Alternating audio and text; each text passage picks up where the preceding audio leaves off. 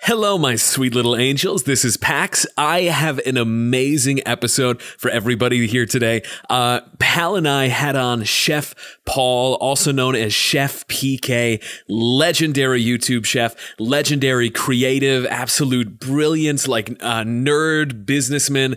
Fantastic time talking to Chef Paul.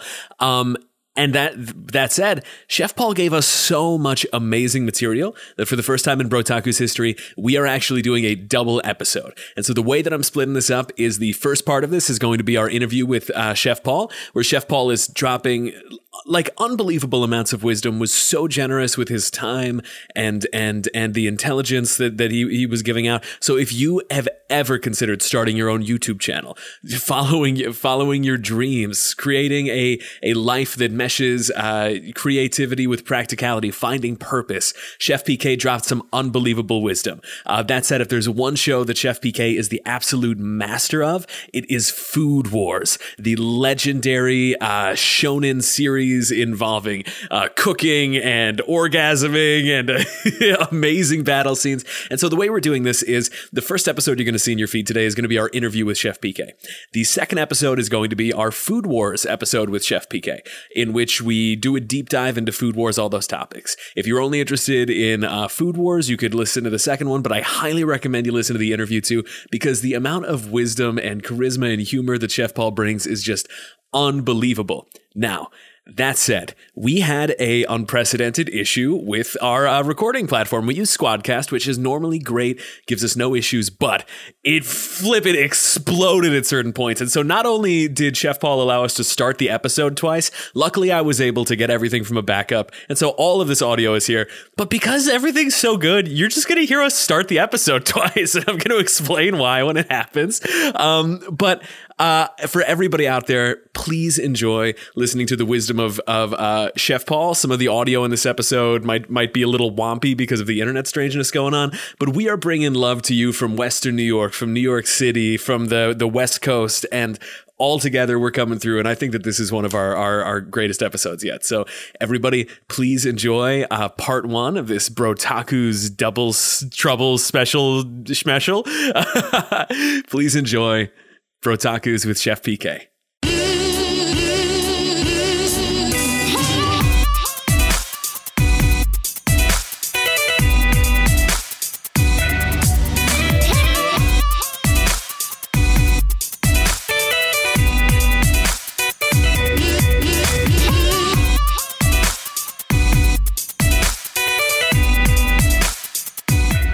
Hello, everybody. I'm Hal. I'm Pax. And this is Brotaku's, the show where two guys who love anime do a deep dive on what is and isn't worth watching. We believe you don't have to get a major in anime studies to enjoy this wild, beautiful, and strange art form. And we're lucky to have you on this journey with us. Shout out to those who are showing us our support. Thank you so much to everyone who's been listening in. We'd love to hear from you, and we're so glad you're joining us. Do you want us to review your favorite manga or anime? Shoot us an email or leave us a review, and we're going to check it out. I want to give a shout out to some people who left us some comments this week on our Facebook and Twitter. Shout outs to, I don't know if this is your real name, Bakugo Katsuki, but shout out Bakugo. I think that's legit. I think it's real. Yeah, shout out Liam Lavole, Amir Hopkins, Don Savage, Spencer Walters, and Andy Roberts. My favorite comments from this week, Bakugo saying, "I want a friend willing to be my stand," with the crying emoji, reaches my heart. And then from Liam, "I know your label is a portmanteau of bro and otaku, but I keep reading it like it's an ancient Greek name like Spartacus. Brodicus." So we are the Brodicus. And so leading into today, our guest today is a legendary chef with over a decade of experience in professional kitchens. Over the past year and a half, he's been running his own YouTube channel where you could find recreations of food from your favorite games and anime, as well as anime reactions, kitchen basics, and wild culinary experiments. A big Brotaku's welcome to Paul, aka Chef PK. Chef, how are you doing today? Awesome, man. Thanks for that was a lead up. I'm like, dude, I just baked a cake last night. I don't know what you're talking about. No, but yeah, thanks for having me on, guys. This is going to be fun. Yeah. I'm excited to just talk about food and anime and gaming and mostly food, to be honest, but whatever. Like I'm here for all of it. It's been a journey for the past year and a half, to say the least. Yeah, indeed. And actually, that's a fantastic segue, Paul. You are a natural at this. How's everybody doing? COVID going on. We're at different places all over the country. Are we all holding up okay? So things are spiking. We're heading back into Yeah. Doom World. Yeah. Yep, definitely New in lockdown records. again. Yeah, definitely Yeah. slipping back into my pajamas for the next 4 weeks. Probably not going to take them off until that entire time period is over. But yeah, lockdowns are real. And I'm very lucky to be able to do what I do. And I count my blessings on that one. Like, I don't take any advantage over that. Like, nope, to be able to still work, from home is something that I wish more people could do and experience. But man, like the past year and a half has not been the easiest for anyone. So I'm glad that at least hopefully people still have their health. That's all you could really ask for at this point. Absolutely. Hal, are you okay, honey? How have things been? Honestly, I've been really well. Really? Yeah. These past few days have been nice. Still working. We haven't been shut down in Cornwall yet. It's been an exciting place to be at the moment, serving coffee, talking to people, wearing masks. It's been a great time. Anyone's favorite things to do. Yeah, all three. Yeah. But honestly, this is probably the highlight of my week, and I'm so hyped to talk about food and anime today. Yeah, absolutely. I mean, all the tragedy going on. How could we not feel blessed and joyous to be, combining microphones over the electric airwaves and coming through to talk about strange, beautiful food creations and weird pornographic perversions of Food Wars. I mean, like, I don't know, like, the people in That's to say the least of it. Yeah, for real. Yeah, the people in the Spanish flu were not doing this. It was a little rougher for those homies. So counting our blessings here today. Chef, thank you so much for joining us today. Paul, your channel is fantastic. I know that I love the videos that you have going up, and I'm seeing you kind of pivoting more and more as Food Wars is kind of I guess has reached its zenith, its final season, because today we're going to be talking about Food Wars more broadly later, but for now we got a pro chef on the podcast, and so we got to ask, how have you found it as a content creator these days, adapting to the new sort of like online economy, getting your hustle on, finding your different niches? What's that been like for you? That's kind of an interesting thought, because I've had so many different ideas pop in my head from researching, and I watch the majority of the content that I actually watch on YouTube are channels that help you grow your YouTube channel. So Nick Nimmons, Roberto Blake, Daryl Eves just went to Vid Summit Online, and to me, I've had YouTube channels before, and they were just kind of like hobby channels, where I tried to, just post up a video on how to make, I actually have it up here. I made a Hylian shield out of foam, I wanted to make it, but I was like, let me show the process. And so I would have this YouTube channel, and, it would get some traction, and like it became monetized at one point. I was making like $15 a month. I was like, cool, it pays for some foam or something.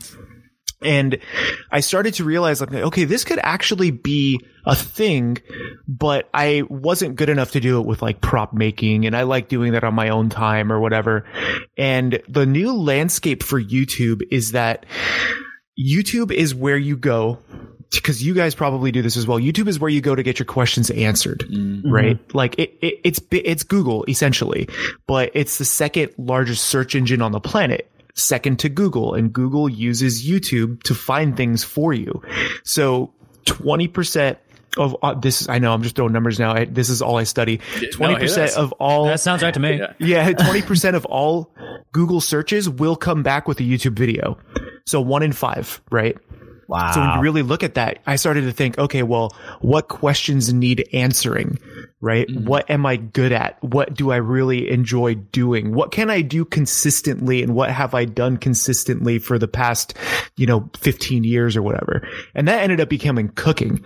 And to be honest, when I first started my channel, I was actually in a very salty spot. Like, I'm like 1 in 17 with Kaisa bottom lane League of Legends, right? Like, absolutely getting crushed, super salty. And I was trying to build an online presence with like the prop thing, but it wasn't clicking for me. Right. So when I did the first YouTube video, this was April 2019. And I remember that month because I was somewhere else at that time. I was working full time. I was actually working for Salt and Straw at the time, and I was making ice cream with them. So that was a fun experience, because I honestly wanted to work in a factory and see what that was all about and get that in that environment. And threw on my chef coat. I'm like, all right, well, I love anime, and people always talk about Food Wars. I got to see what this is about. Yeah. So threw on my chef coat, tried to do the whole super salty Gordon Ramsay thing. And I was actually just pissed that day. So I recorded the video and just put it up on the internet. I didn't do anything. I barely edited it, like took out a little bit of dead air here and there, something like that if I had to pause, and just put it up online. And then Reddit took care of the rest. I literally did nothing. Yeah. Reddit took care of the rest. Somebody found the video, posted it to Reddit, got a bunch of upvotes or whatever. And then I was actually in Bend with my wife at the time. She was on a conference doing her Batman thing. And so we all got to go to Bend for a few days, and my phone.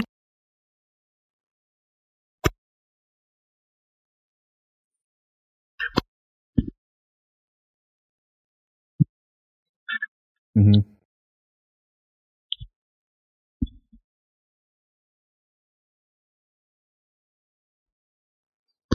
Just started rolling with it, and eventually it came down to, let's just see where this goes. And I was still working full time, and at that point I wanted to make sure I maintained it. But the YouTube landscape was, for me, well, I'm a chef. I know about food. I love cooking and I love anime. So let me answer that question, because there has to be someone online searching for Chef Reacts to Food Wars, especially at the height of its popularity. Brilliant. Where season 4 was just coming out, and season 5 hype was happening. So it was riding that wave of Food Wars, but that does come with a lot of its own issues. So yeah, the YouTube landscape is insane. And for anyone who's out there listening to wanting to become a content creator, answer questions and don't make selfish content. That's literally what it comes down to. Find your audience and answer those questions to your audience, and your audience will take care of the rest. Fantastic. Thank you for I know that's a lot to digest, but no, that's an excellent how-to. Thank you so much. The way that you phrased finding that need, filling it, following kind of the demand, and then giving the supply, I think is really brilliant. And clearly it's worked out very well for you, because you're almost sitting at, I think, 140, 150K at this point in terms of I think we just broke 140 this week, I think it was, which is still mind blowing to me. Awesome. I pretend I have nothing, and that's like, I know I have a really awesome audience, and they're super motivated about food and anime especially, but you have to think, when you really look at the analytics too, you have to treat it like the people who are watching your videos have never seen you before. Right. That's because you want to make that first impression every single time. Absolutely. And I think that something that I really found remarkable as a viewer is and I guess as a creative, is seeing how fulfilling that need.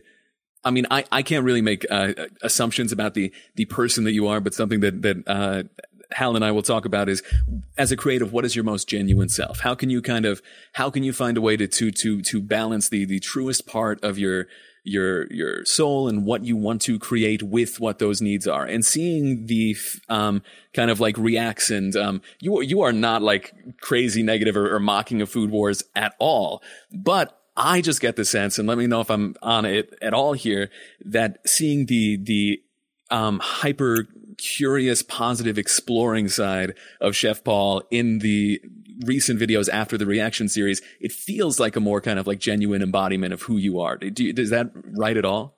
No, definitely. I actually was passed up on a promotion in a hotel because I was known as like the clown of the kitchen, because I was always joking around, like you're making food. Like, why are we freaking out? You want to do it to the best of your ability, but you can still have fun doing it. And there'd be days where I'd go up to a buddy of mine, Joaquin, love him to death. I still talk to a lot of my chef friends, and we try to keep in touch. I walked up to him and I was like, "Here, bite this," and I just literally shoved the sandwich into his mouth. The squid peanut butter move. Yeah, and it was literally it was a grilled chicken breast that I had stuffed with peanut butter and candied shallots, wrapped in like lettuce with like a little bit of spicy mustard. And he first bit into it, he's like, "What the?" And he's like, "Oh, this isn't bad." I was like, "Yeah, you're welcome." Then I went, I was like on some weird like kick of savory and sweet, and those ideas can't come to fruition in a professional environment. They can't. Usually especially in a hotel environment, because I loved working in hotels. That was my primary focus as a chef growing up, or a cook growing up, because I liked the feeding 1,500 people a night. You know, I like doing that high volume, crazy insanity. But you're not going to serve someone a chicken breast stuffed with peanut butter and candied shallots. Nobody's going to buy that, you know? So being able to kind of look into the food war side of it, where they do expand a lot of things and where they're able to, I guess, explore different techniques.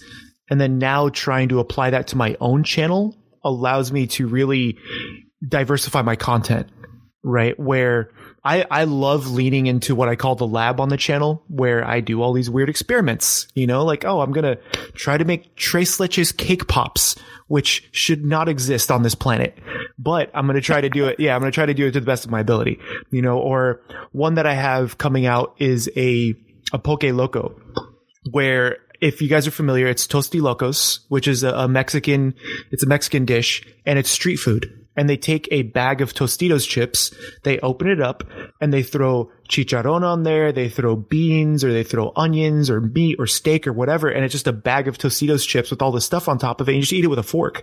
I did my own version of like kind of a Hawaiian poke / lomi style, but I found ramen chips, and I'm like, well, now I have ramen chips on the bottom with all this ahe poke on top, and you can eat it that way, and just all these different flavors and combinations. I'm like, I've never tried this before. I may as well be the one to do it, you know, so just go with it.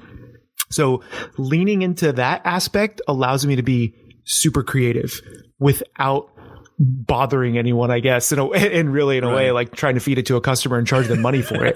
You know, I'm the one paying for it, so I can do whatever I want. You know, like those experiments allow you to be creative without hindering what you really want to do in the future, which I think is really cool about being able to make content like this. Chef, I just have a question for you, a personal question that I just need to know. What is the most deranged thing that has ever come out of your brain and onto a plate? What is the craziest thing that you've ever come up with? I tried making this soup for a special, right? Like in the hotel, we always had to try to utilize different ingredients to essentially make money off of them if they were something extra or whatever the case was, right? You're just trying to sell product. So I was like, I'm going to make a pineapple coconut curry soup. And it was right. And in my head, I'm like, okay, you know, a little maybe sweet, maybe a little spicy in there. Whatever. It was god awful. There was no saving this thing. And it was coconut milk with like some curry that I had made. So I just made my own spices and grinds, added some pineapple juice to it to try to sweeten it up. And then it wasn't thick enough, so I used, instead of using like a roux or something to keep it gluten free, I threw potatoes in there to, you know, then blend and make it like the kind of potatoey thickness to it. But then the potatoes like took away a lot of the spices, so it was bland, and just I ended up with like 4 gallons of soup, because I kept adding stuff to it. It was like my pauldron of disgustingness, right? And I just kept adding stuff to it. And I was like, sorry, chef, this is garbage. And I just tossed it, literally. And I couldn't fathom of how to save it. And so I just ended up throwing it out, which was such a waste to me. But at that point, no one's going to buy 4 gallons of this, you know, let alone a few cups of it. So I try to make it to where I don't create disgusting food on purpose, you know, but there are times where I throw something together. I'm like, that doesn't, you can't eat that. You don't want to eat that. Yeah. That was one of my ones. Right. But now you know. Or now a big thing too is that I learned from it. It's like, okay, if I wanted to make a pineapple coconut curry soup, how do I go about it? You know, that, and then try to change different ratios or whatever the case is. So that way you're like, okay, I learned from the mistake. If I want to make it again for whatever reason, I'm going to, but maybe I'll make it into a sauce for rice instead. You know, just go with those flavors, but do it into a different application. So there's always a lesson to be learned. That's why I feel like a lot of people who quote unquote fail, I'm like, no, you didn't. Do you know how many times I fail every single day? Like, are you kidding me? What do you like? I fail multiple times per day, and I see those as little micro failures, right? Mm-hmm. Didn't have enough salt. Needs more salt. Failed the salt test on the first go, but then you're going to nail it on the second one. That's still technically a failure because you're not going to do everything perfectly the first time. So a lot of people freak out. I had someone reach out to me through my website. And typically when somebody sends me an email on my website, I respond pretty promptly because there's not a lot of them. It's not like YouTube comments where you just spam with comments. And he reached out to me and the subject just said rock bottom.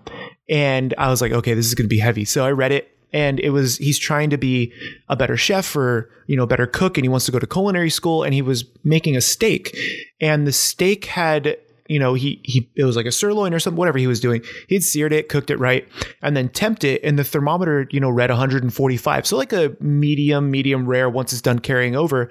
He let it rest and everything. When he cut it, it was raw in the middle. And I'm like, that's fine. Did you temp your thermometer? He's like, no, I didn't. I was like, okay, that could have been your first mistake. Like, don't freak out. It's fine. If your thermometer wasn't properly temped, grab a cup of ice water, stick the thermometer in there, and then make sure it reads 32 degrees Celsius or Fahrenheit. And so you know that it's temped. It could have been that your thermometer randomly dropped or it's just not calibrated. That was the mistake of the tool. But it was also your mistake for not temping your thermometer. So I was like, don't freak out. You're also using a cut of steak. I think it was a sirloin. That's very difficult to work with, like in just searing. And eventually, when you've grilled 4,000 steaks, you're going to get a feel for them just by poking them. I'm like, dude, don't worry about it. Do you know how many, like, if somebody was paying you $150 for that steak, then yeah, I'd be like, crap, like shit, I got to remake this, make sure it's the proper temp. And you're eating it for yourself. Throw that shit in the microwave and finish your dinner and then worry about it later. Like I've done crap like that. I'm like, the steak's not that cooked. I made boiled eggs the other day. They were a little bit under because my stove sucks, so I didn't time them perfectly. Throw them in the microwave. I don't care. What do you, like, people worry about all these micro failures and don't try to learn the lesson from them. So it's like going back to the soup. The soup sucked, but it's still a cool concept that I want to try for like a curry dish later. So don't worry about for anybody listening, if you fail, good. Keep failing. Because then when you succeed, that success is going to feel so much better than all those other little failures. If it's not catastrophic, no one died, you didn't lose a limb, you'll be all right. But if you did lose a limb, I mean, maybe you learn from that one too, but still, so yeah, it blows my mind how many people are so discouraged by those little micro failures in anything they do. And you look at that failure and you figure out a way to fail better and smarter. And even at some points fail quicker, are your failures taking too long? Exactly. Yeah. But seeing you kind of as a traveler going to these different fields, being at YouTube right now, you shared once that, you had a really brilliant kind of like pork belly dish at a restaurant that was selling like nothing because people were confused about what it was, but changing the name to smoked bacon chowder caused it to sell out daily. Yes. Right? Yeah. And so that's got to be incredibly frustrating. It is. But I kind of want to make this connection because I have a lot of friends who are YouTubers, some of which are frustrated and resentful at the algorithm or having to title your videos in a certain way or having to, make the thumbnail like really pop, like looking like it's like 6ix9ine getting up in the camera, like some really crazy, visual things. But for you, what do you feel like the balance is as someone who is so adept in marketing with getting the content out there versus like how you package it? What's more important to you at the end of the day? To be honest, it's about, this sounds so like a YouTuber thing. It's about the click, right?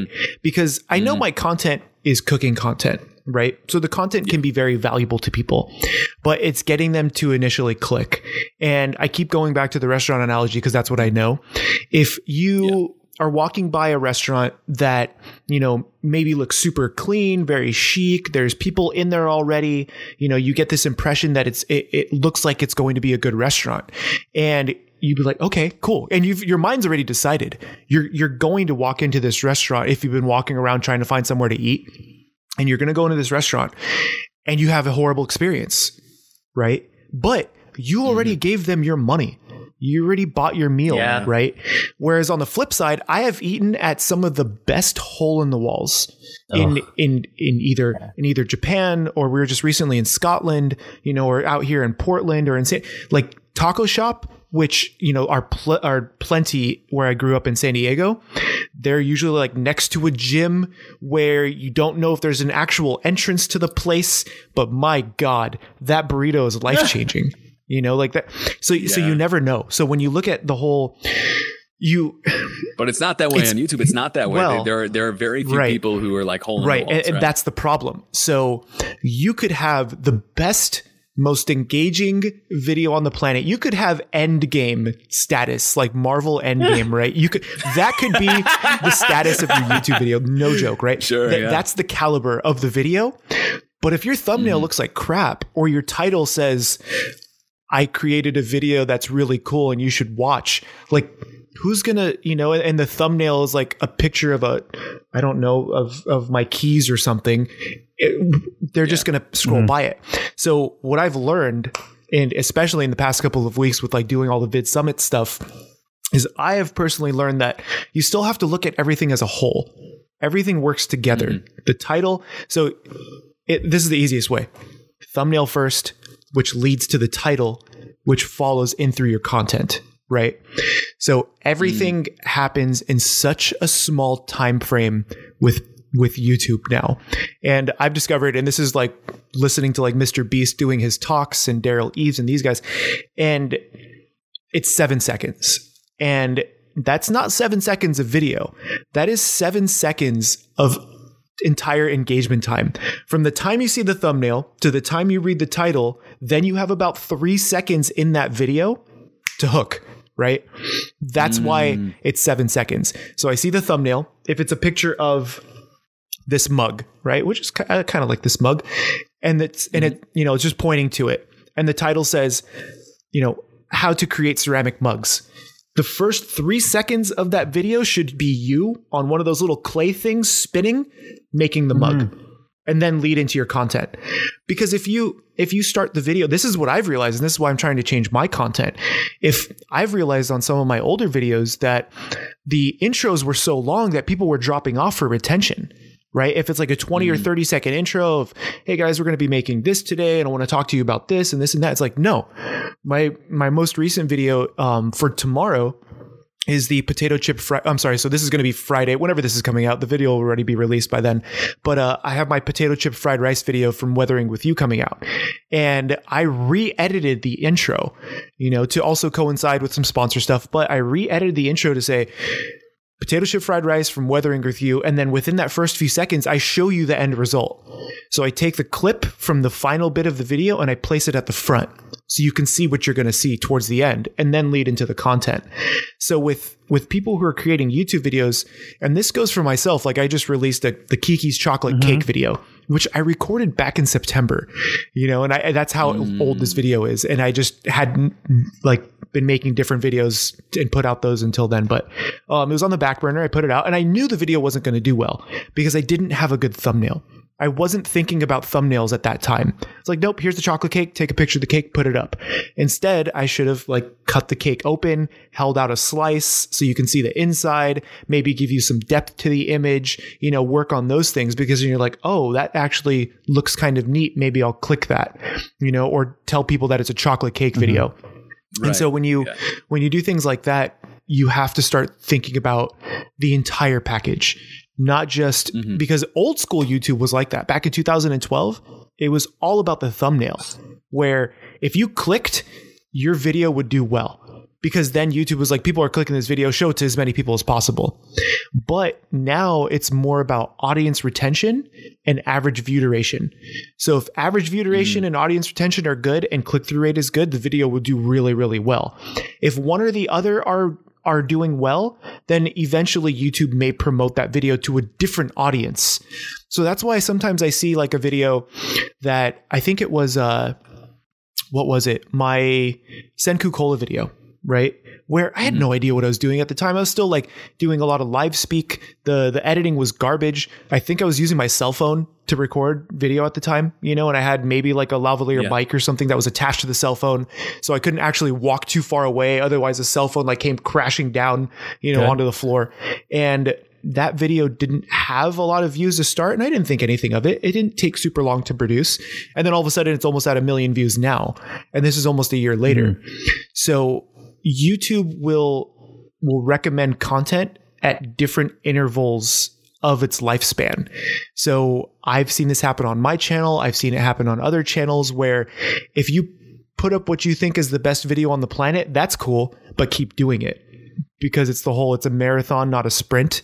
You know, if you treat it to where I'm gonna do YouTube for a week, like what are you gonna accomplish in a week? You know, it's like working out. Like you would know this, Hal. Like if you're working out and you're like, I'm gonna work out every day for a week. It's like, that's cool. You're not gonna accomplish anything. It's all about the long run, right? I have a term that one of my buddies taught me about people who they're like, you know what? I'm going to get up. I'm going to go to the gym. I'm going to go Saturday. I'm going to work until I die. And then I'm going to get up the next day and I'm going to do it again. And we call those weekend warriors, because they put everything they have into like 2 or 3 days. And then the day after they're done, they're destroyed, they're wrecked, and they cannot keep it up any longer. So they're like, it's too hard. And then they quit. And that can kind of be said. A weekend warrior can take many forms and many fields. And, it's just not what you want to do. Like you said, it's a marathon. It's not a sprint. Yep. And I've realized that even with YouTube, long periods of very intense work should be followed with long periods of intense rest. Love that. So there are times where I have to grind out videos if I'm going to be gone for a weekend or whatever. And last week I worked 22 hours in 2 days, basically, because I had to. I worked 11 to 12 hours each day up till 1:30 or 2 in the morning, answering emails and editing content and whatever the case was, because I was going to be gone for 3 or 4 days. So it's okay to have those intense periods of activity if it leads up to intense periods of rest. Otherwise, you're going to burn out. There's no way around it. You're going to burn out. It's the whole burning the candle at both ends, but now you're using a blowtorch. You threw it out in the Arizona sun. Like, you're just doing yourself a disservice at that point. And shout out to our people who avoid being weekend warriors by not even going on the weekends, like me. Join my army. But we need all types. Oh, gosh. Oh, wow, Pax. That was some really solid riffing. I thought that was really amazing, the joke that you made. Oh, wow, Chef PK is so funny. Oh, wow, Hal is so handsome. I know, right? So, this is Pax in the editing room coming back. At this point, I look at the recording button. It seems like things aren't recording. Squadcast is going crazy. My computer is on fire. I start crying and having a panic attack that lasts for the next 90 minutes of the episode as I'm silently screaming. But, as you can see, we were able to recover all the audio anyway, and everything's good. That said, we are jumping into the second start of the episode where everybody was an absolute peach. Here's a little clip of that. So, gang, looking at the recording time, I think we need to redo the intro. It's all good. But thank you so much for your patience. So, as you can see, we were able to recover all the audio. At that moment, though, I thought that we were fucked. But luckily, everything worked out okay. Everyone was a consummate professional. But because there was some good material here, I'm just going to play this again anyway. So we're skipping ahead. We've introduced the episode already. We mentioned that hilarious Brodicus comment. Everything is all good. And I'm just going to leave it from when we introduced Chef PK again, because the chef is so damn dope that he just deserves to get bigged up twice, because Chef PK is amazing. Check out all Chef PK stuff. So, with that said, Harp is coming back, and we are traveling back into the past. Here's Brotakus again. Our guest today is a legendary chef with over a decade of experience in professional kitchens. Over the past year and a half, he's been running his own YouTube channel where you can find recreations of food from your favorite games and anime, as well as anime reactions, kitchen basics, and wild culinary experiments. A big Brotaku's welcome to Paul, aka Chef PK. Chef, Hal, how are we doing today? I don't know about you guys, but I want a Brodicus t-shirt now. Let's make a custom one. Let's do it. That'd be amazing. Brodicus, a little lightning bolt or something. It'd be amazing. Yeah, for sure. I think we need like a new mascot too, now that Brodicus is in our lives. Totally. And every time that this happens, I'm completely honest with the audience. Hey, audience, something happened with the recording. We're doing it again. So all the natural energy you heard, it's fake news. We're artificial. We're bringing nothing but lies. No, we're doing our job right. Hopefully you didn't. We are, yeah. So again, thank you to Paul for coming in. And Is everybody holding up okay with COVID craziness going on? Yeah, I know definitely. we're at different regions in the world. Yeah, it's been a little rough since we are my wife and I are in the Portland kind of area, a little like suburbs of Portland, and it's been interesting to be locked down, but we've been very lucky that she is still essential personnel. She can go into work, not too big of a deal. I get to work from home, so I'm very, very thankful I can still do that. But other than that, like we still have our health. Family members still have their health. The West Coast hasn't been hit too hard. Well, and where we are, I don't know how California is because that's kind of a mess right now, but we're doing fairly well. So it's been eye-opening as to how much you can accomplish in sweatpants. Yeah. You know? Yeah. And Hell yeah. I'm actually in a similar position where I am fortunate enough to, despite the numbers rising in New York, I am still able to keep busy. I'm still working about full time, serving coffee to people, talking to people, making people smile here and at home. And I feel really lucky to be able to do that right now because it is a hard time for everybody, not just like I know that we're all focused on our own lives, but every person you see in the day is going to have their own stuff going on. And, we're lucky to be able to bring a smile to some people, no matter what day it is. Absolutely, and I'm currently scooping all of my lower intestines back into my body as the horde of COVID zombies is knocking down my door. We are the highest percentage rate in Western New York, and I think all of New York around 10%. We're winning so much. Very, very tired of winning. I am winning so much that our last election, man, our constituency here in Western New York, we reelected somebody who was in jail. Yeah, rather than elect a different person. Yeah, sounds right. Good. Yeah, we're not sending our best here, but Paul, thank you so much for joining us today. Hal and I are both huge fans of the channel, and seeing what you've put out has been so inspiring to see like where the quality is at. I think it's extremely fair to say that you are one of the best people doing it right now on YouTube in terms of food recreations and experiments. It's extremely high quality, and looking at the numbers, pretty successful. People are liking what you're doing, Paul. Yeah, I mean, I'm glad to see it, and it's been such a wild ride, to be honest. The past year and a half, like my first video was in April of 2019, and I thought nothing of it. Like, just literally put on that chef coat, wanted to talk about something I was good at, so I talked about food. I really like anime, so I found food anime, and that ended up just being Food Wars. And I know there's a lot of other food anime out there that I really haven't watched yet. I've seen a couple. I've probably seen 4 maybe at this point. But food and anime has always been a big thing. Like when you look at Dragon Ball Z. Wait, are you a Dragon Ball Z fan, Paul? Oh yeah, I have 7 Dragon Balls up on my shelf right now. Thank God, someone else is on this crazy team with me. We're diehards. We won't go down. Yeah, it's bad. That's why I started working out. To look like Goku. Exactly. Like that was a big thing of it. And with food anime, I'd never really watched food anime before. My first anime was probably Pokemon, like most people my age, but you didn't know it was anime. You were just watching it on, cable TV or whatever. You're like, oh, it's a cartoon and it's kind of cool. There's this cute little yellow rat thing and you got to throw balls at it. That sounds awkward. But, that's most people's experience. And then you start as you grow a little bit older. So I'm turning 34 next month, just to give you guys perspective. And you kind of look at it that way. And then all of a sudden Toonami is a thing. And you're like, oh, now I'm 12 and I get to watch Outlaw Star, or Cowboy Bebop. So those were you kind of lean into. But with food anime, I'd never really seen until I started watching Food Wars.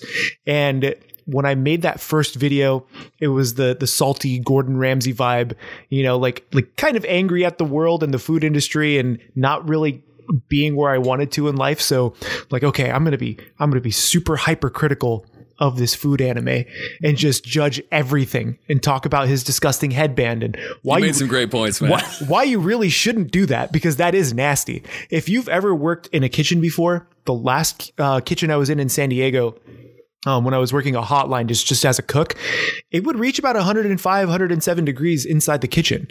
You're telling me you're going to wear that headband for 8 hours, maybe 9, and then wrap it around your wrist and then go home with that? No, that headband, you burn that headband. You ask for another one.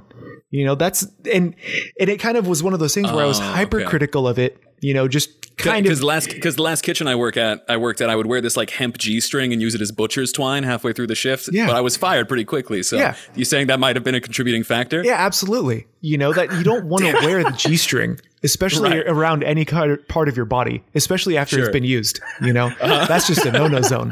But is that where flavor comes from? I let me know which restaurant that was so I can never go. You know, and I've seen some restaurants, let me say. But yeah, with it's every Arby's for those of you who are my God. Yeah. Hey, nothing against some of that fast food, you know, because I'm guilty of like I love some fast food, but only if it's in and out or Five Guys. I used to love That's Arby's. my go-to. Man, Pax, you're ruining this for me. Yo, I have nothing against Arby's. I have never worked at an Arby's. Arby's don't sue us. Parody. Plus, Arby's has some anime advertisements. They do. They were going hard. One time. Oh my God, I was hyped. No, they were going hard with the anime advertising. And that's actually kind of a neat little segue when you really think about it as to who the demographic is these days, right? So Fact. I started watching anime a long time ago, and it's funny to see people who come across the channel for the first time and they're like, this is your, you know, you don't really know anything about anime. You've only been watching it since you started watching Food Wars. And I'm like, oh, you are so naive, little young one. You know, I just gave a bunch of first and second edition Pokemon cards that I had collected to my little cousin because she really likes them. And like, I love that stuff. Like I have Yu-Gi-Oh cards in that closet behind me. You know, I have stacks of Magic cards. Like I've been doing this for a long time, kids. You know, like it's one of those things. But right now in front of me, I'm staring at a Piccolo, a Super Saiyan Vegeta, and a Perfect Cell keychain literally hanging in front of me. So it's one of those things where you kind of eventually come to a crossroads, and this is going to be super spiritual. You come to a crossroads where you can finally combine the things you love and not feel guilty about them. Yeah. And right. And there's a point where a lot of people are still, when I was in school and I was in the 7th or 8th grade, I was rocking a Dragon Ball Z t-shirt, you know, get it from Anchor Blue. It was literally like some official artwork that they slapped onto an ugly colored t-shirt and you bought it, you know, you wore it and you had your group of 5 or 6 friends that all kind of liked the same thing, but it was never mainstream. So you kind of didn't really talk about it outside of your circle. And this is coming from someone who went to lacrosse practice, you know, played lacrosse every single day in high school, loved it. None of the lacrosse guys cared about anime or video games. So after lacrosse practice, I went home, watched my anime for the day, and played EverQuest. You know, that's what you did back then. Now we're at a point to where, like on Twitter, what just went viral? Michael B. Jordan talking about playing on the PlayStation 5 and he wishes he could play Marvel vs. Capcom 2. I'm like, bro, that was my era. That's what I grew up playing in the arcade, you know, but all of a sudden, you know, Michael B. Jordan, who is an absolute Chad, can talk about all of this on Twitter and not get crap for it, you know, but it's this weird crossroads. So when I was able to talk about food and food related in anime, it was just kind of a light bulb. And I was like, I can talk about this all day. I don't need any run up. I can literally get up out of bed. Let me have my first cup of coffee and we'll talk all day about it. It's kind of like, and Hal, you probably know this if you watch workout content or fitness content, like Athlean X, right? Probably the biggest fitness YouTuber in existence right now. He can literally get up out of bed and start talking to you about forms or how you're rotating your shoulder wrong or how sitting is, you know, reducing your gains or something. When you know content that well, and I'm not saying I know everything, you know, people look to me and think that I know a lot. I'm like, I know maybe 0.5% of all food stuff that exists in this world because it's so vast. You know, there's just too much. There's too many cultures, too many different families of food. Oh, you're a fan of food? Name every food. I'm like, nah. You know, there's so many things that I don't know. And with Food Wars, there was an episode called Endless Wasteland. Yeah. Right. And when I start to reflect, like after watching the entire series online, basically like people experienced it with me, essentially. After watching the entire series, I think like the food world is truly an endless wasteland because the amount of knowledge in food is too vast. It's ever expanding. ideas are constantly being thrown together, and you're never going to know everything, which is fine. But there's always going to be something that you will love doing over and over and over again. Like for me, I just love eating burritos. If that was my thing, I could just eat burritos all day. But, I also want my 6-pack, so I can't eat all the tacos. Right. So, it's with food and being able to love food, but also share my love for anime. I think we're in that realm right now in a lot of people's lives, because, I'm not going to say you guys are as old as me, because I'm an old boy, but it's, when you look at it I'm 25. I think Hallie is 20. I'm 23. Okay. So definitely I have, 10 years on you guys? Oh, I feel so old, but it won't stop me from talking about, how much I love anime. I go to conventions, when they're around. I cosplay at every convention I go to. I go to every Renaissance fair I can, and I dress up in some kind of garb. We were going to go to a cosplay. I was going to be Kid Goku, and Pax was going to be my Nimbus. And hell yeah. That's amazing. That's amazing. Why? I literally, we really do want to go so badly, but then COVID happened and we didn't get to go anymore. Yeah, no, and it's crazy how big. If you really look at the scale at which things, if you just look at things over time, right? Which I tend to look at, and if you just look at how. Let's talk about conventions. My very first convention was 2008 Anime Expo. And that was a pretty intimate affair, probably still tens of thousands of people, but not like the 100,000 cap that they're hitting now. Yeah. And you're looking at over the course of a year, they're filling, the LA Convention Center, which is massive. Right. And you start to look at it, you're like, okay, well, 2008, I was 22 or whatever age I was at that point. And so I didn't have a ton of expendable income, but people are starting to make more money and more money. So you see that the anime industry as a whole is just going crazy. If you look at, what was it? Demon Slayer, right? That went super mainstream. That was an anime that should have never gone mainstream, in my opinion. It was really good. It was absolutely beautiful.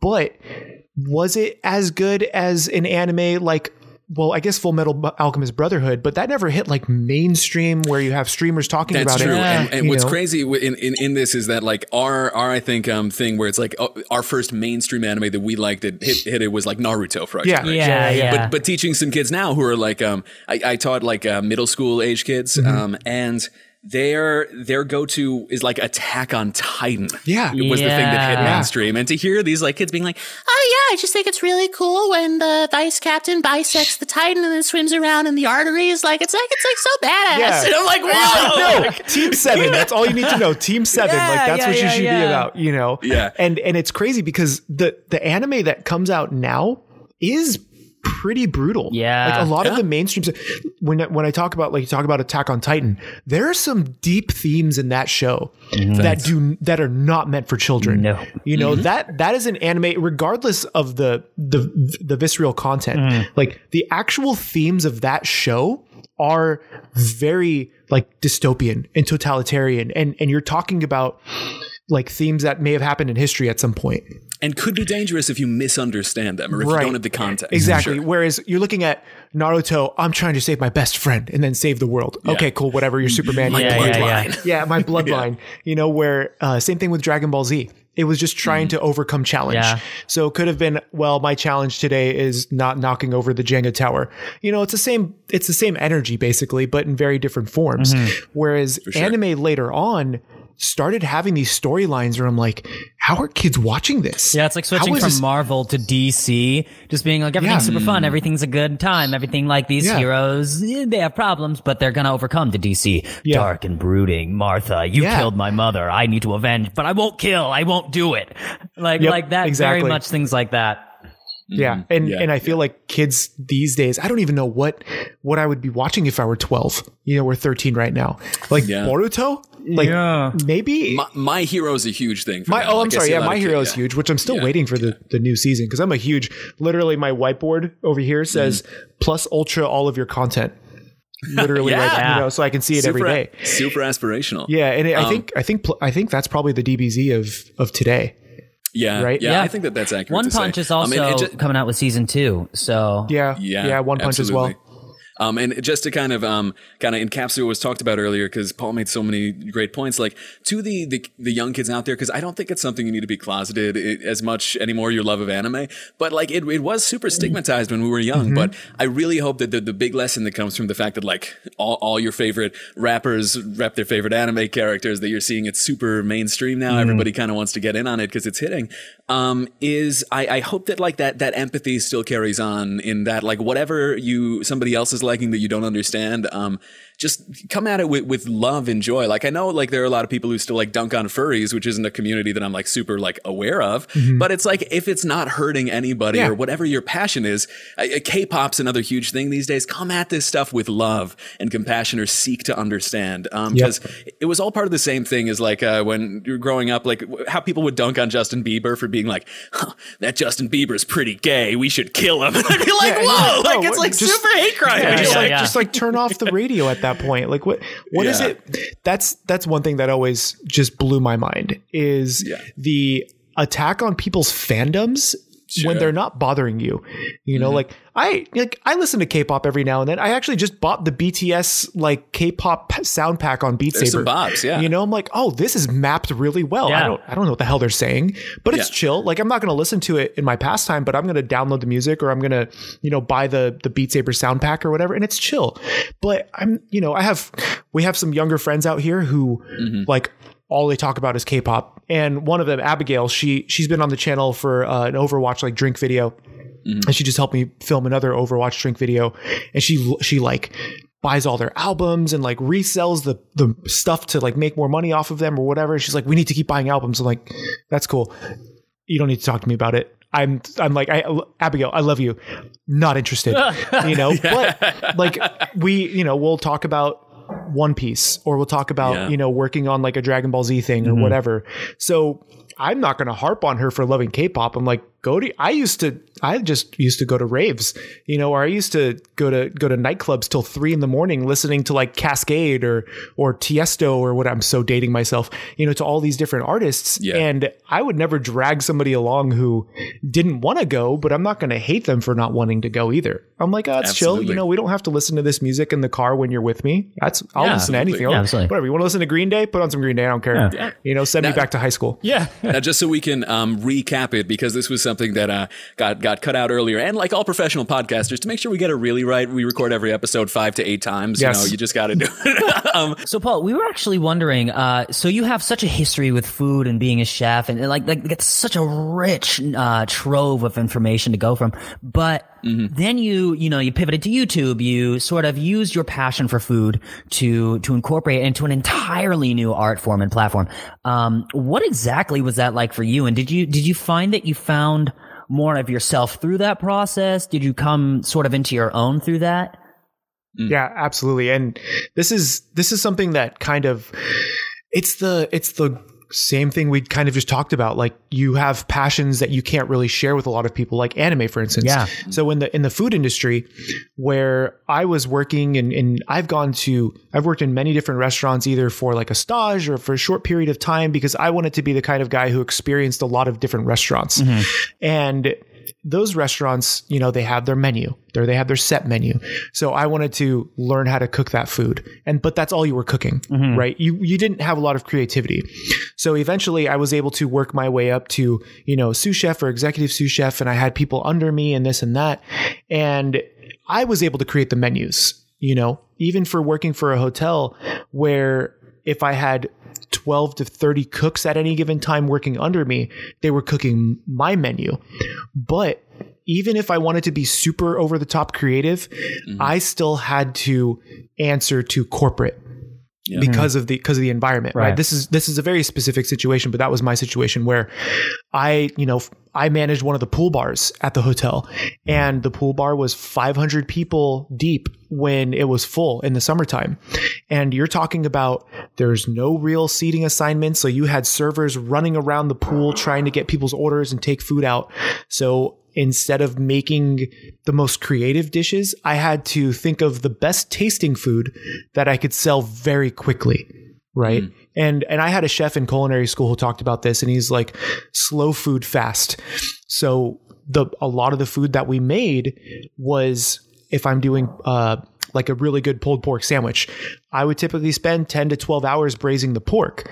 But then when you served it, it only took 3 or 4 minutes to get it into the window. So that way they can take it and go. So a lot of like, it's very different when you're in that environment. When you're in a professional environment, you can't be as creative as you want because people aren't willing to either wait or pay for it. If they're willing to pay for it, they're willing to wait. Right. It's one or the other, right? So you look at a lot of the big 3-star Michelin places, they're still putting out food very quickly, but people are going there because of that chef or because of that particular food. So what I didn't like about that is I couldn't be as creative as I wanted to most of the time. You know, I could maybe throw together a special or something, but the whole goal was to sell and to meet costs. You know, when I first took over one of the restaurants, the previous sous chef had like a 32% food cost for a pool bar. And what that means is that you're losing money, essentially, right? Yeah. So I brought it down to 17%. And which to me was, I didn't think anything of it, but my chef was like, dude, you just literally saved us $1.5 million this year by bringing down the food cost, because that's the volume that we did. And when you think about the hotel industry or a lot of the restaurant industry, it's all about numbers. You know, the creativity sometimes comes second, which is really sad to me. So during the COVID closures, this is actually kind of crazy because we were in Scotland when all of this started happening, when all the closures started happening. And this is where my pivoting story starts to come into fruition and why I decided to pivot from just working full time, because I could have just gone and worked in another restaurant. We got the announcement on our last day in Scotland that they were closing travel. So that was exciting to try to get back home from Amsterdam after leaving Scotland, you know, to try to get back home. But after I got back home, I came into work, and this was for a little mom and pop bakery that taught me how to make sourdough bread by hand, you know, and I was in charge of their breakfast and their lunch menu. So I was creating the menus for them. I was executing it for them, and it was a lot of fun. I was let go 2 weeks after all the closures happened. So I had been doing, at that point, that was in March. I'd been doing YouTube for about a year, not even a year. That was 11 months at that point, since my first video uploaded was in April. And I talked to my wife and I was like, should I just dive into YouTube? And we kind of looked at our finances. I ended up like selling my car, which I absolutely love. You know, I was just like, well, I don't want to have this payment with me anymore. So sold the car, I had excess cash from it, which was really nice. And I used some of that to like get a GoPro instead of using my cell phone to record cooking videos. And I decided to go like all in. And thankfully the community that's behind the channel has been amazing, like with Patreon and with sharing the videos and watching them and being engaging. And I was able to make enough to, without the car payment and without a few other things, like we just paid off some bills, to be able to sustain it in a way. And luckily my wife is essential. So I was able to, the pivoting from professional content was more out of necessity than anything else. Because what was I going to do at that point? You're talking about someone with over a decade of experience. All of the hotels are closed. Restaurants are not hiring. I had literally nowhere to go. Unemployment denied me because I was working for myself technically because of YouTube and Patreon. So I was like, this is on me at this point. Right. And pivoting to my own business out of necessity also caused me to try to be more creative and open up those open up the little juice box, you know, hit the straw in there and just get a little gush of creativity. And then I just started rolling with it. And YouTube has been super up and down. You know, my analytics look like a roller coaster, but they look like a roller coaster that's slowly still going up. So there are some really bad months, there are some really good months, but being able to do almost anything that I want, because YouTube is still my restaurant. I still have to cater to a certain group of people. Interesting. Right. And being able to do that now is so much more important to me, because, and I say important and not because of being able to create content for a living. When I look at my channel, I see people I'm able to either inspire or help in the kitchen, you know, and working in a restaurant, most people were just coming in to buy a bite of food. Yeah, they may have something they really like and they really enjoyed it. And I hope it was life-changing. I hope you ate into the sandwich that I made you and like, oh my God, you know, food wars moment. And now you're naked in my restaurant, which is a whole different issue. But it's when I see YouTube now, I don't see it as I get to create content full time and be creative all the time. I'm serving a community of people who want to get better at cooking, but can relate to this guy who loves anime and loves video games, because those are two things that I absolutely love. And there's no reason why I can't combine the two. And now I've seen it and I know it's successful. So pivoting was a necessity, not really a choice.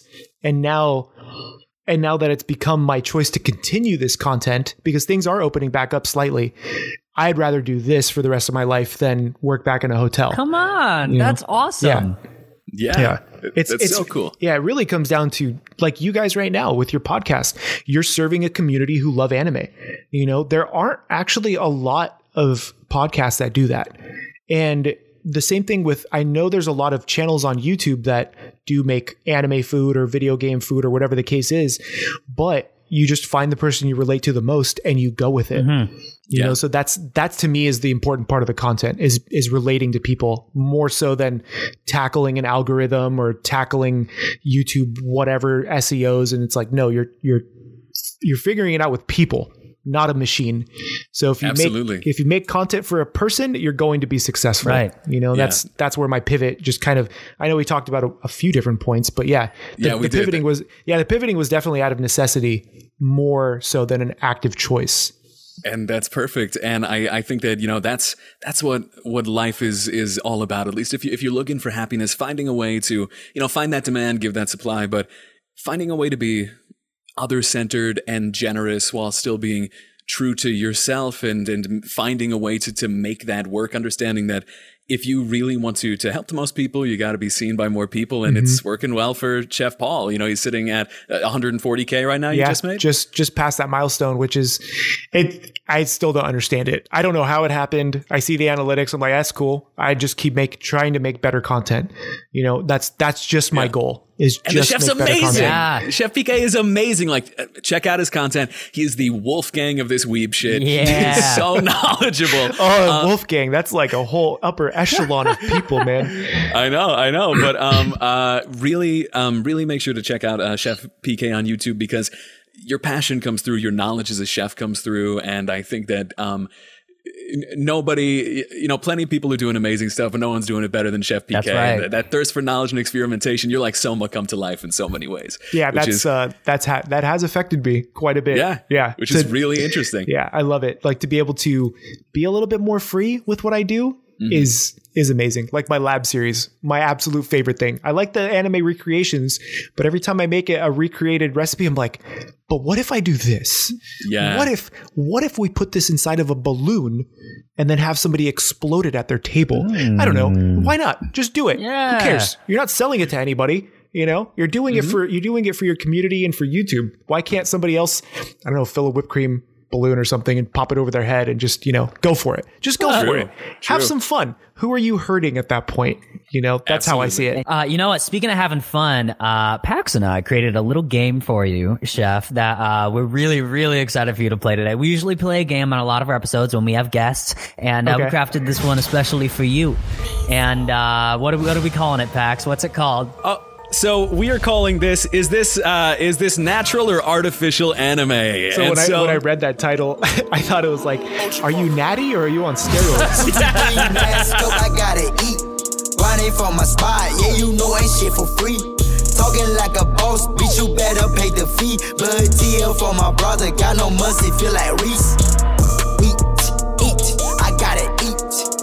Eat, I gotta eat. I got my feed, got them gon' ready to eat. Put up on your block, edit out, and I'ma ski. That's what I was like, what is this? Is Goku juicing? Let's discuss for 50 minutes. Exactly. Like the grand debate. But so we're really hyped about this. So what we have done, Chef, I got so happy when you said you've only seen like 3 or 4 other food shows, because guess what we did? So we have 3 real and 3 fake food anime. Anime.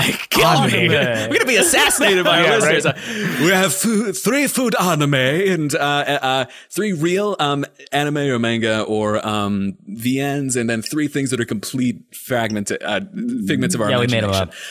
The blessed thing about this is looking at this list, I mean, in the world of anime, nothing is sacred. It's so nothing is sacred. So, Chef, let's see if we can get a pass from you on this. Are you ready to play? Yeah, let's do it. Okay, everybody, this is this anime natural or artificial? All right, Hal, you lead us off. All right. So we're going to give you the name of it, and then we're going to give you a little blurb about what it's about, and then you're going to guess real or fake. All right. Okay. All right. This is called Gluttonous Detective. Detective Seiya Takano solves high-level cases by compulsively swallowing all the food at the scene of the crime and finding clues with his gourmet taste buds. Is this natural or artificial? That has to be natural. It's too far-fetched to not be. Oh, exactly. Yeah, Boom. it's such a stupid concept. Like, I just watched Jujutsu Kaisen. You know, I've been keeping up with that. And the dude's eating demon fingers to get powerful, so why not? Yeah, that is natural. That is indeed. Oh, it's so Absolutely, weird, though. absolutely. I don't know if I'd ever watch that. Okay, next up, Paul. My childhood friend Cheeseburger-chan. Oh my god. High schooler Yosuke has fallen in love with his childhood friend. It's a standard setup, but what's not so standard is that his love is a giant anthropomorphic cheeseburger from the neck up. Watch as Yosuke defends Cheeseburger-chan from bullies, perverts, and starving meal seekers in My Childhood Friend Cheeseburger-chan. Is this real or fake? I'm gonna say that one's fake. You got it! Okay, Yes! so Ding, fake. ding, ding! All right. That one, and I think because something like that, I probably would have come across. You know, Maybe in your deranged search of the interwebs. maybe like there's some deep holes you can go down. You know, Dorohedoro with the crocodile head.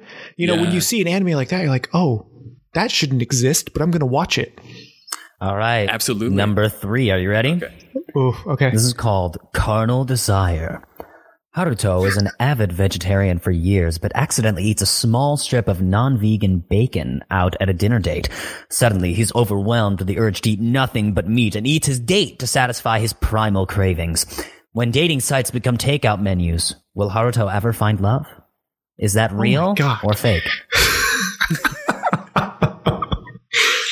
It sounds like almost like Parasite. So that one's real. It's fake. No! Oh, because it sounds like such a horror anime to me. That's like Gantz level. I made it up. None of it's real. I'd watch that. I would too. All right. Hitting you up with number 4. Empty can. Jesus Christ. Empty can. A high school boy discovers soda cans that can actually transform into girls? No. These anthropomorphic soda cans need need carbonation to survive. They also must battle each other until the superior type of soda can is revealed. Is this real or fake? That has to be true. That has to be got real. it. You got it. That's just that's like a stupid harem at that point. You know? Oh my god. He's bringing soda cans to life and they battle for his love? Yeah. Who's deranged who wrote that? What is this? Oh God. All right. Well, fantastic, Chef. The fact that you got that halfway through, very impressive. All right. How hit us with the next one? We got 2 more. All right. Ready. This one is called Impastas. Businessman Kenji is your average anime mild-mannered office worker with an inexplicable 12-pack, going about his day when suddenly his office is attacked, his colleagues massacred by invading aliens made out of pasta from a giant planetoid meatball in the Andromeda Galaxy. Follow Kenji on his quest for revenge in Impastas. Is this real or fake? Oh my god. Impastas. Impastas. It's the English name. It's true. Yes, I'm gonna go with true final answer. We got you again. No, because it's almost like One Punch Man levels of deranged. Yeah, like pants on your head, stupid. Yeah, okay, there has to be an alien pasta monster that wants to take over people. Absolutely. Yeah. Okay. That's what I'm saying. That's the thing with anime is you never know. Yeah, which is why these games are impossible, and so thank you for playing, Chef. Last one, Bento. Young Yo Sato is out shopping in the discount aisle for soon-to-expire half-price bento boxes when he suddenly finds himself embroiled in a hyper-violent all-out brawl to the death between customers to obtain the bargain bento. Bento then follows Yo's journey into a far-reaching underground fighting ring where combatants fight to the death for the right to purchase discount supermarket items. Is bento real or fake? Bento's real because I have seen an episode of it. All right, fantastic. I was ready for you to finish it, but I was like, okay, I want to watch I got this Bento. one. That sounds awesome. I've only seen one episode, but I need to finish it because it's so stupid and over the top. But I've had people request like, oh, you should make food from bento, but I'm like, they're all bento boxes. Oh my god! But so now I'm gonna add it to the list of All things right. that I need to binge. But yes, So shout out to Paul for the anime knowledge coming through, because that's the best. That's one of the best that our guests have ever done. Yeah. So congratulations, Chef. Now, it seems like we have a strange. It seems like we have a strange seventh on the list. Let's see. Food Wars. Fake. Young Sickness. Chef Soma cooks various dishes in a battle to become the top 10 at his school, and every time people eat it, they come in their pants. Is this real or is this fake? That's happened to me, so that's real. That's right, baby. That's Today right. we are talking about Food Wars. We are talking about Food Wars.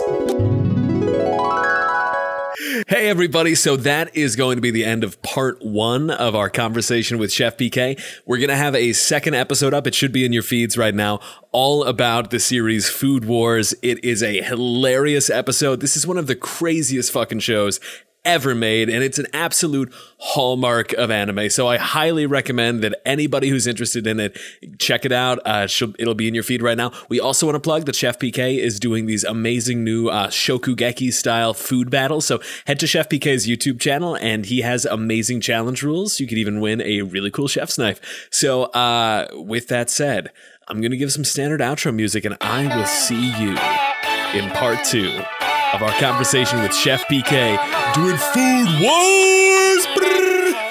It's like 2 a.m. I can't be too loud. I'm sorry to my neighbors, man.